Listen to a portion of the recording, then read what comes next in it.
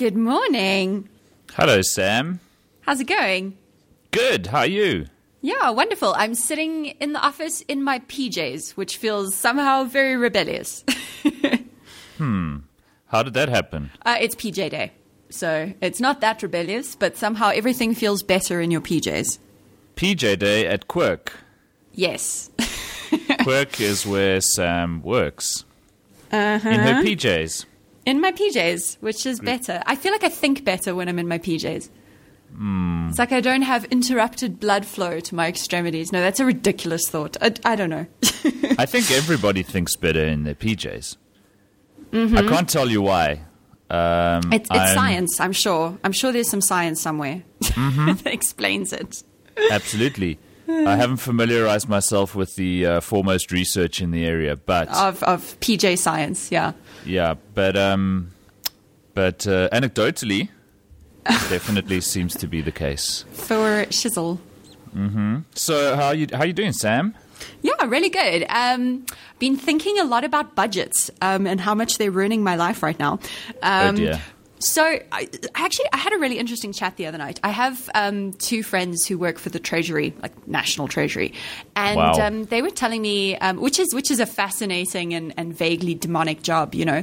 And they were telling me they're at that stage of the year where they're reviewing departmental budgets. And what's kind of funny is that, you know, consistently every single year, departments or some departments massively underspend on their budgets, or they spend really wastefully on their budgets. But then inevitably the next year, they're always going with these vastly inflated targets for themselves. And I don't really understand the logic of that. So, and it seems to just encourage this deeply wasteful behavior and really unhelpful thinking. And I think budgets can often do that. They make us focus on quite silly things and make predictions about when we don't know what's going to happen, you know? Well, I have a whole lot of thoughts about that. Well, yes, you would, because this is what you do now. Yeah. Disclaimer, if somehow this conversation ended up on the internet and it was going into somebody's ear hole who wasn't us, they'd probably like to know that I have a vested interest in a company called 227 Digital, a wholly owned subsidiary of Old Mutual PLC that spends a lot of time thinking about what people do with their money. Terms and why. conditions apply. Yeah. They always do. Yeah, for sure. So tell me about what you've been thinking about around budgeting, because you must think about this every day, right? Yeah, it's my job. But before we do that, we should also just mention, because it's not going to happen otherwise, that it seems that a whole lot of these conversations have made their way onto the internet. It's very exciting. Seed.tv. Yes, there's a website. And I don't know how that happened. They just migrated onto this website. It's bananas. Yeah. But we haven't been very good at the notes we promised to keep with each other for these episodes. So if by some chance you ended up on seed.tv, which is a website, and you saw that our conversations, the conversations Sam and I have every week on Skype, that they were on this website, you would notice that there wasn't much besides just the conversations themselves. And that's something that we'll fix. And by we, I mean I. God, I feel like I should take some responsibility for taking notes here. Okay. You can help out. That'd be fun. Trying to open up. I remember we created a Google Doc, didn't we? And that We'll I worry haven't about opened it since. later. Anyway. Well, the nice thing about conversations that are on the internet is that you can go back and listen to them again. That's also true. But then I have to listen to my voice, which is very uncomfortable and strange. Did you ever get no. over that when you were in radio? Did you ever get over how weird it is to listen to your own voice? Yeah, you get over it pretty quickly, actually. Good. And you meet a lot of people in radio who really like the sound of their own voice. You know, funny, that happens in advertising too. Yeah, it's almost as if they'd be willing to sit and listen to their voice all day. Yeah, it's so strange. So, budgets. Yes. Well, the interesting thing about budgets, as per the scenario you rolled out a few minutes ago, is that it engages like mental accounting around money being for something. So there was this crazy monkey balls idea in the 90s about something called enveloping, which was a bit of a fad. Oh, I've heard about this, where at the beginning of the month you take your whole paycheck and you put the cash into different envelopes that are labeled for different purposes, right? Yeah, so you take an envelope and you write rent on it, and you take another envelope and you write nuts, and you take another envelope and you write doggies. And then you put the money for the rent, the nuts, and the doggies in the envelope. So you go, 500 Rand for rent, 200 Rand for nuts, whatever, for doggies. And then the idea was like, when that envelope's empty, it's empty, dude. Sorry for you. The doggy money's done. Doesn't matter that you have a whole month to go. And it's back to one of the core philosophies of our conversations, which is that plans are stupid, but planning's important. Yeah. Because now you've got a plan that says no more doggy food this month. But you've got a starving doggy, so that's a bit stupid. So if you stick to the plan, your dog will die. But we've since learned to be a little bit smarter, because the idea of budgeting isn't a terrible one. But mental accounting means that you're removing money's most important quality, which is that it's fungible, right?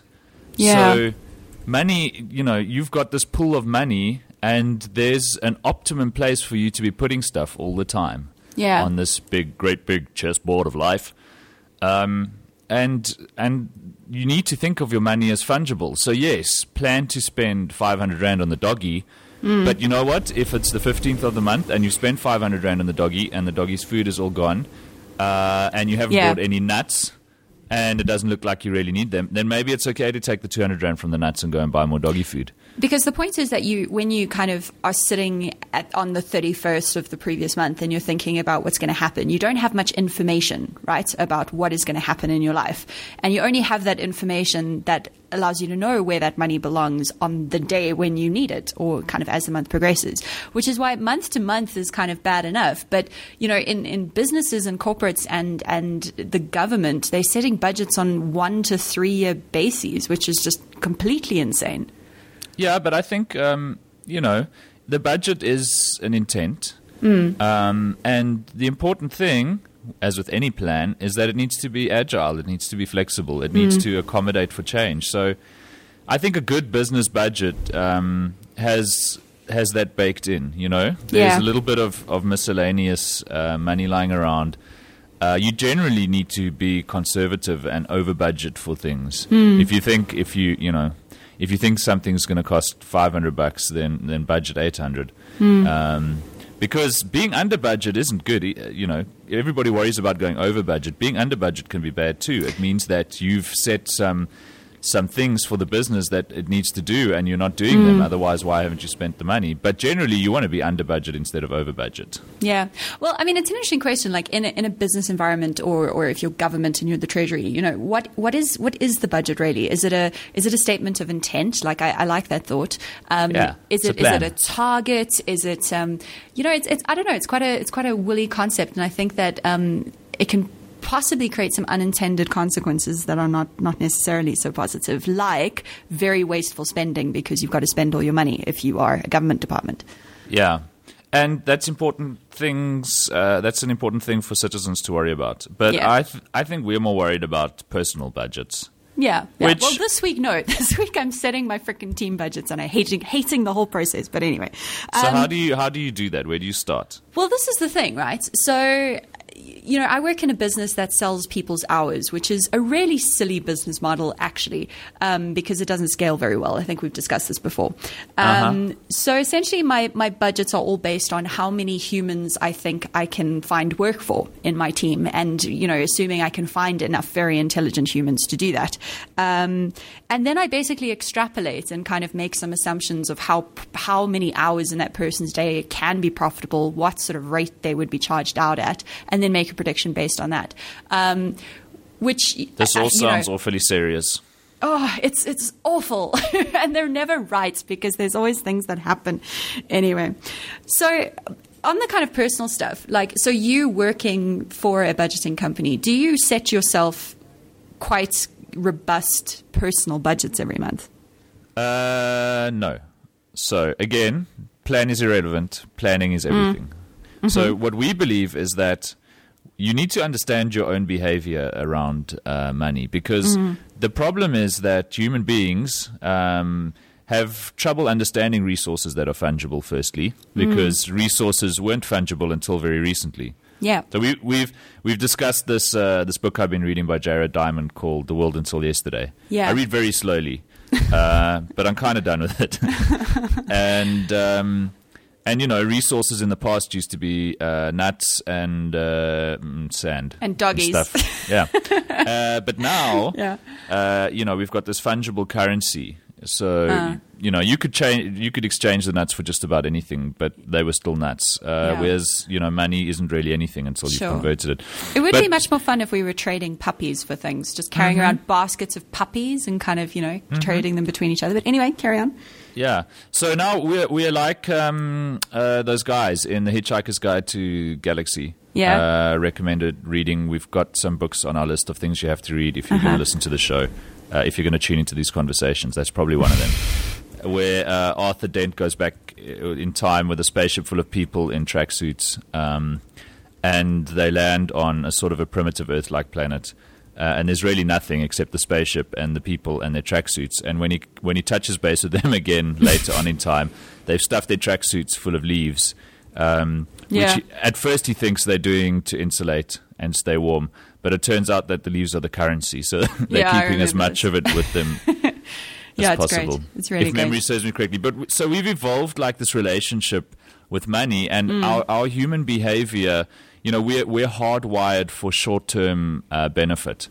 So it's the whole ride on the elephant model of psychology, right? And we should probably digress. So a human being is like a dude riding an elephant. The elephant is the emotional side of the human being. And it's hardwired for certain things. So that would be like your basal ganglia system in your brain. And then you've got your prefrontal cortex, which is where all the smart stuff happens. That's the analytical side. That's the rider on the elephant. That's all the stuff that makes you feel guilty about your basal ganglia telling you want to have sex with people. Yeah, exactly. So that's the part of you that knows what you should be doing. The problem with elephants is when they decide they want a peanut, they're going for the peanut. There's nothing you're going to do to stop the elephant going for the peanut. Like you're sitting on top of the elephant with a map and some great ideas and a dashing mustache, but none of that's going to help you guide the elephant when he decides there's a peanut behind a bush and he's going for it, right? Yeah. So what can you do when you're on top of the elephant to help it through the forest when you know very well that if anything engages it and distracts it, it's going for whatever that distraction is. There's a great book called Switch, How to Change When Change is Hard, I think, by somebody. We'll put it in the show notes. They always say that. I'm adding show notes. I'm writing right now. So that was the digression. Back to the point. Yeah. The point is that you've got a budget. The budget was made by the rider. The rider went, I know how to do this stuff. We'll spend 50 Rand on chocolate and 200 Rand on doggy biscuits. But then the rider puts the budget away in his pocket and gets on the elephant, and off you go through the forest. Yeah. And the elephant encounters some peanuts. Who, let's not forget, are often cunningly left there by advertisers who know exactly how to manipulate your elephant brain. Yeah. They understand this stuff. Like the behavioral science, economics, whatever. Marketers have known it for years and used it to screw you. So, our company... disclaimer, 227 Digital is a wholly owned subsidiary of Old Mutual PLC. Terms and conditions apply. Terms and conditions apply. We think maybe it would be cool if somebody used this stuff to help you do more with your money, to help you with the elephant problem, instead of using the elephant problem to screw you. So budgets don't work, not because budgeting is a bad idea, but because human beings are hardwired for short-term benefit, and we have all sorts of logic problems. Planning fallacy being one of them. Yeah. We think that we're great at sticking to plans, so we make them all the time. But so we think if your budget is in a form where A, it's automated, so you don't have to think about it, and B, it lives in your pocket, and fortunately everybody has shiny things in their pockets that we can use to make that happen, and it's there with you when the elephant goes, peanut, then maybe we can help you with the elephant problem at the peanut face. Is there a plan to build in functionality to the app that it will give you an electric shock if you walk into certain stores that you know you shouldn't be in? Just like those doggy collars, you know, like no, you said to yourself you would not go to whatever shop this month. No, it's like the. It's like the attachment Cartman gets for his potty mouth. Exactly. Yeah. Okay. So that's kind of interesting. So because you're still talking about budgets in a way as somewhat not predictive, but kind of monitoring your behavior.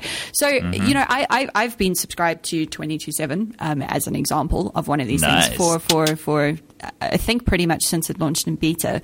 You must be very smart. Sorry. You must be very smart. Yeah, I know. You see, I know this guy who works for 22/7 and he told me about it. Anyway. Disclaimer. And I mainly use 22/7 as a historical thing. So I find the data it gives me very interesting about where I have spent my money in the past. And I learn things about my own behavior from doing that. But honestly, I've never found a way to kind of turn that into a predictive thing or turn that into some kind of behavioral modification beyond understanding, okay, maybe I probably spend a little bit too much on obscure medical journals. Okay. You know, so how do you make that switch from, okay, here's the data about how you spend to more, is it just about being more conscious in the moment about your shortcomings? Like how do you translate that into, I actually want to have more money to do cool things, you know? So that's the kind of stuff we're working on now. I feel like 22/7 in its current form, and we should probably just elaborate, besides for 22/7 Digital being a wholly owned subsidiary of Old Mutual PLC, terms and conditions apply. It's manifest currently in the form of software for your iPhone, as well as a really terrible web application that we're going to fix one day. But are you going to rebuild it so it's not in Flash? Did you just say Flash on my? I did say Flash. I said on my Flash, Skype Simon. line. How dare you? I did. I went there. Anyway. Ow. Anyway. So there are a lot of tools out there that are trying to understand the stuff. There's a really interesting company called Numbers without the E that sprung up that wants to be more than just a data tool for your financial stuff. They actually want to help you transact. There's a company which is actually a bank in the US of A. The A stands for awesome. Called Simple. And Simple.com has similar aspirations. Nobody's kind of nailed this stuff, so we're hoping that we might one day. But we have a lot of work to do. But back to your question, if you play around with our iPhone app, you'll find that it subtly does start to help you along the way. So when you look at your spending plan, is what we call it in 22/7, we think there might be a better name out there that we're looking for, but we hate the word budget. That thing on 22/7, what it does is it takes all of your financial data and it works on a 3-month running average for each of the amounts in your plan. So we automatically categorize your transactions. We know that Woolworths is probably groceries, but for some people it's clothing and shoes. And we try and get as smart as we can about automatically categorizing that stuff. But then we, instead of you going and setting a budget, what we do first is we just work out what your average spending is on each of those categories. And we kind of make a budget for you, which is nice because it's a map that automatically generates itself around the territory, which is far more useful. But is that not just... Yeah. I mean, that's a great starting point, right? Because you're starting with budget. But that's all it is. Is that not just saying keep doing what you've always been doing? No. So that's where you start. Okay, you start by going, this is what you're actually doing. Because the other problem is people think they know what they're doing with their money. And you go, hey, Sam, how much do you think you spend on takeouts every month? And Sam goes, about 300 Rand. And it's not. And then, no. When you look at the data. So it's like, it's kind of quantified selfie as well because, until we had apps that helped us measure how far we were running and how fast, we thought we had amazing running skills. and it's like when you start tracking the data about your life, like, I've got a Fitbit Flex that I'm playing around with at the moment, which is one of these Cool. bracelets that helps you get. It's not helping me get anything right now except frustrated, but it monitors your sleep. Like, you don't know what's happening during the night, but this thing's getting smart. It's not perfect yet because very few quantified self-endeavors are. At kind of monitoring your sleep and going, well, you were restless for a good deal of last night, which is probably why you're a cranky fuck today. So yes, it is just a display at first of what your current behavior is, but that in itself is a revelation for a lot of people because they don't know. And then, That's actually true. And then you can start working with your behavior and improving it as step 2. Yeah. Is No, any of very this interesting. making sense? Do you think Yeah, if it does. this conversation It does. ended up on the internet, anybody would care? Maybe. I don't know. I care. I think everyone cares because everyone feels like they are inefficient with their money. So I think the next step, obviously kind of having the data is itself very powerful. I can't wait for the day where these things start to become transactional apps in themselves, So, I mean, some of my favorite sort of financial apps that I've seen internationally are just quite simple and subtly brilliant things. So, like, there's this one from the UK, from one of the insurance companies there. I can't remember which one, which is it's a impulse savings app, which I really love Yep. the idea of. So it's In kind fact, of like it's called Impulse Save. Yeah. I love that idea. Just kind of, you're trying to you decide whether you want to buy, this ridiculous pair of shoes or whatever it might be. You could rather just immediately press a button and transfer that into a savings account for your retirement or whatever, which obviously self-interested for the insurance company who's trying to sell you RAs, which, we've discussed before might not be the best thing to do always. But kind of moving into from just data into helping you to actually behave differently, I think starts to become quite interesting as well. Watch this space. Ooh. But I'm just cognizant of the fact that that a lot of conversations end up on the internet, and a lot of people use those conversations to self-promote to no end. Yeah. So. Again, 227 Digital, a wholly owned subsidiary of Old Mutual PLC, terms and conditions apply, is a company that I have interest in. But there are a lot of tools out there that you can use to start thinking about your money as a fungible resource and where it goes. And man, when you start down that path and you start really looking at your behavior with money, and you start unpacking the realities in a country like South Africa, which is this weird, ultra socialist state in intent that's super capitalist in reality. We it's just monkey balls the way people think about money. I mean, you see that with things like the hire purchase agreements that people get themselves into. Yeah, Oh, I mean, man.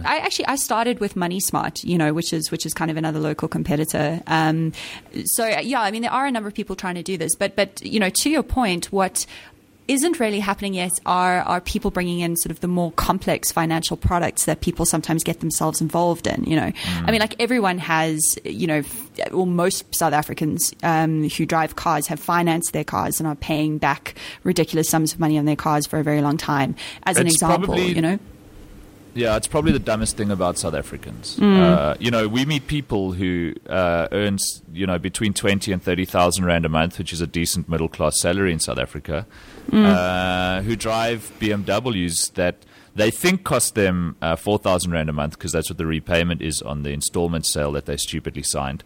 But actually, the car costs them more like 9 grand a month once you factor in petrol, insurance, and all of the other really, really stupid things that they sign after they've signed for the car. Yeah. Because now they're in elephant mode and they're just signing everything that's put in front of them so they can get this thing on the road. Yeah, totally.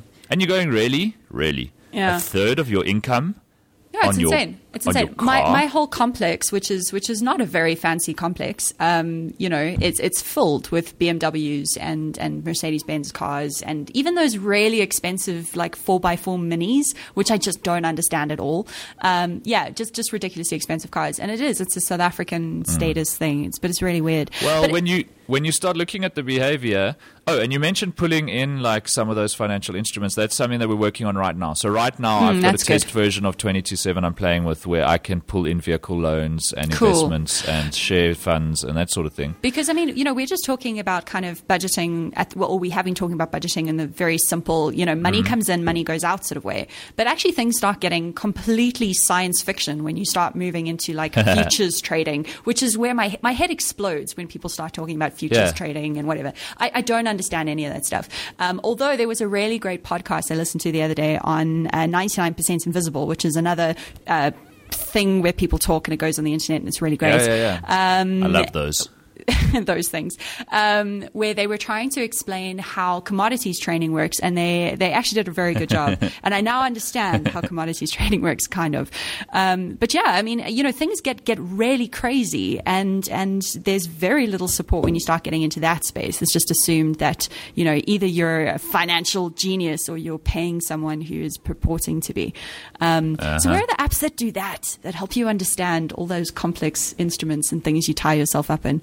Watch this space. They're coming. And, there's some cool stuff online. Like if you've always wondered about trading on stocks and commodities, our friends at eToro have a really simple way for you to start doing that. So eToro allows you to trade in something called CFPs. Anyway, I have no idea what that is. So here's the simple version, right? You want to buy Apple shares, but Apple shares are currently like whatever, $450 each, and you don't have $450. Maybe if you bought Apple shares with a bunch of other people, you could buy $50 worth of Apple shares in inverted commas. And because there were a lot of people who wanted to buy $20 and $50 and $100, like it adds up to some real shares in Apple. Isn't that how like money markets work, kind of?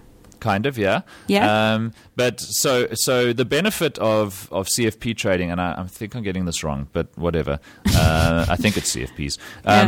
The benefit of that trading is that it allows you to invest in things that you otherwise wouldn't be allowed to. The downside of it is that when that company pays dividends, for example, you're not going to see them. So I suspect, I'm not sure in eToro's case, I think they just collect the dividends and that's part of their revenue stream. So if Apple gains 20% in the next year, then your $50 will grow by 20%. But if Apple pays out a dividend, then you don't see them, of $5 a share next year, or whatever it is, you're not going to get those. But the nice thing with eToro is you don't need to actually put real money into it. You can start playing around with virtual money and start seeing like fun. What it's like to own Apple shares and Microsoft shares and buy oil and gold. And they've also got a whole Forex thing. It all looks gamified. This is a place where gamification makes perfect sense because financial markets are totally a game.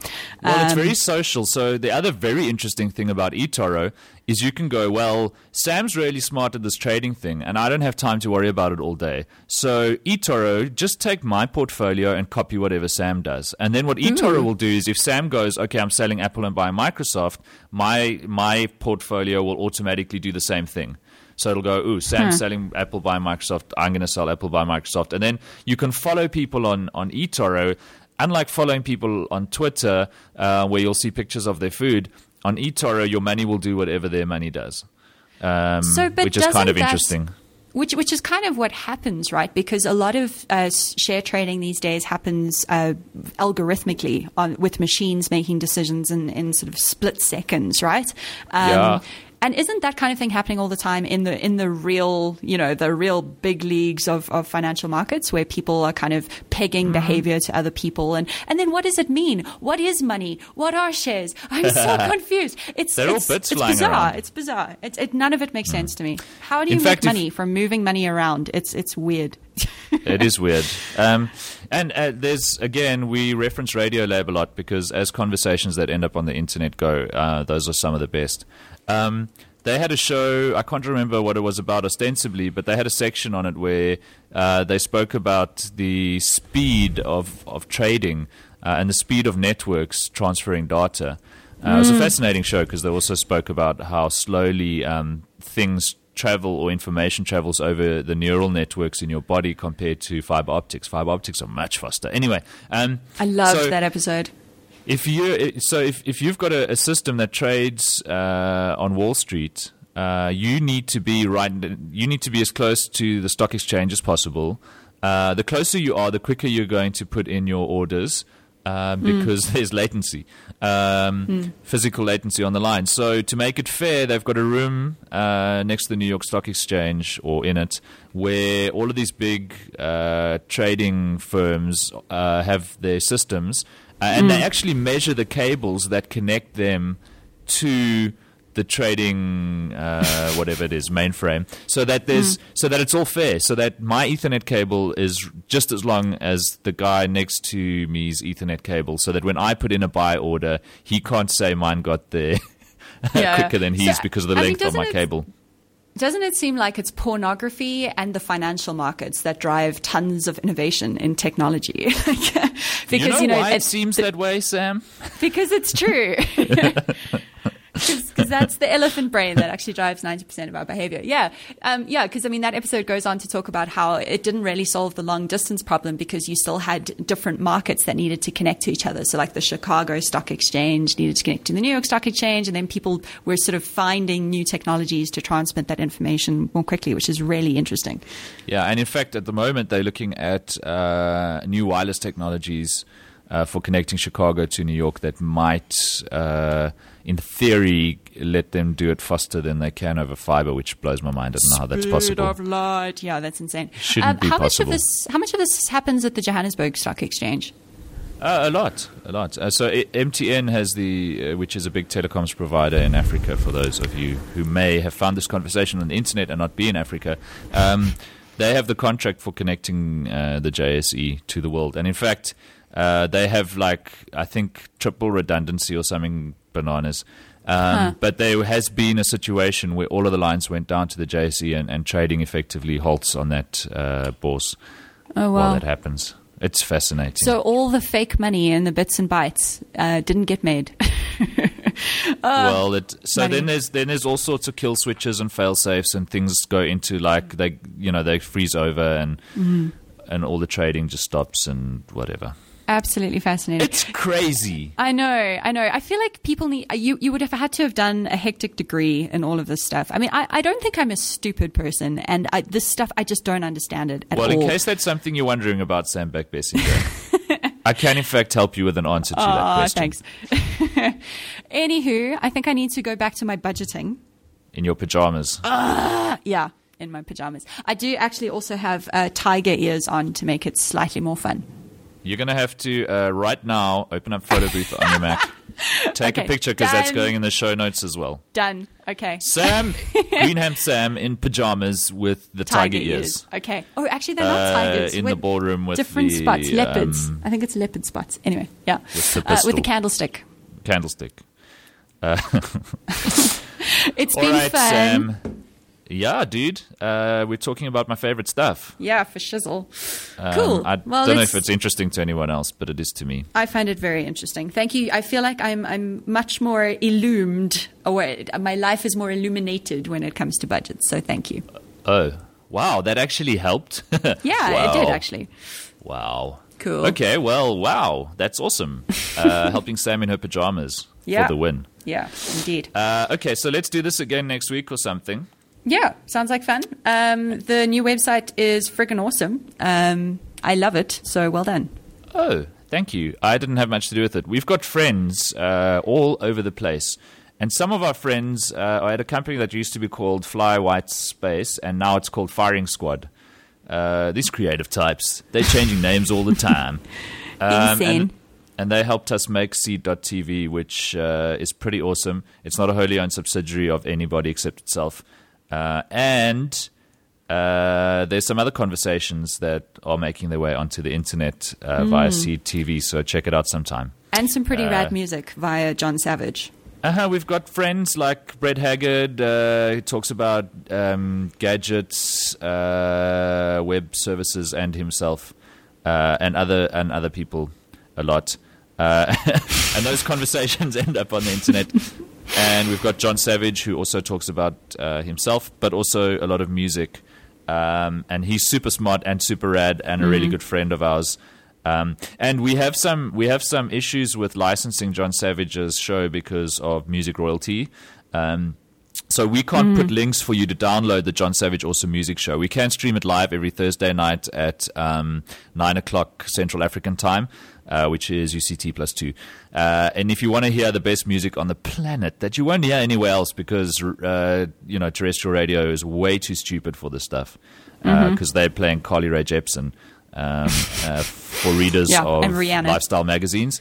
But John Savage doesn't read lifestyle magazines or play Carly Rae Jepsen unless Carly Rae Jepsen does something really interesting.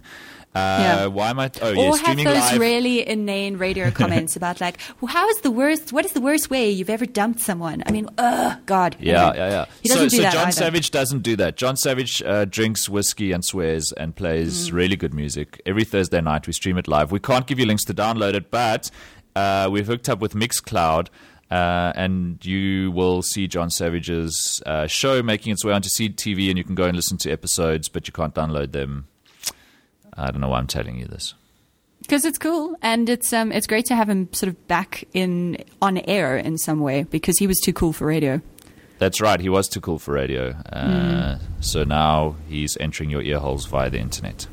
Awesome. Radio. Something. Okay, Mr. Dingle, I will chat to you next week. Okay, Sam. You stay awesome. I will try and be awesome, and you do the same. Okay, cool. Cheers, lady. Bye. Bye.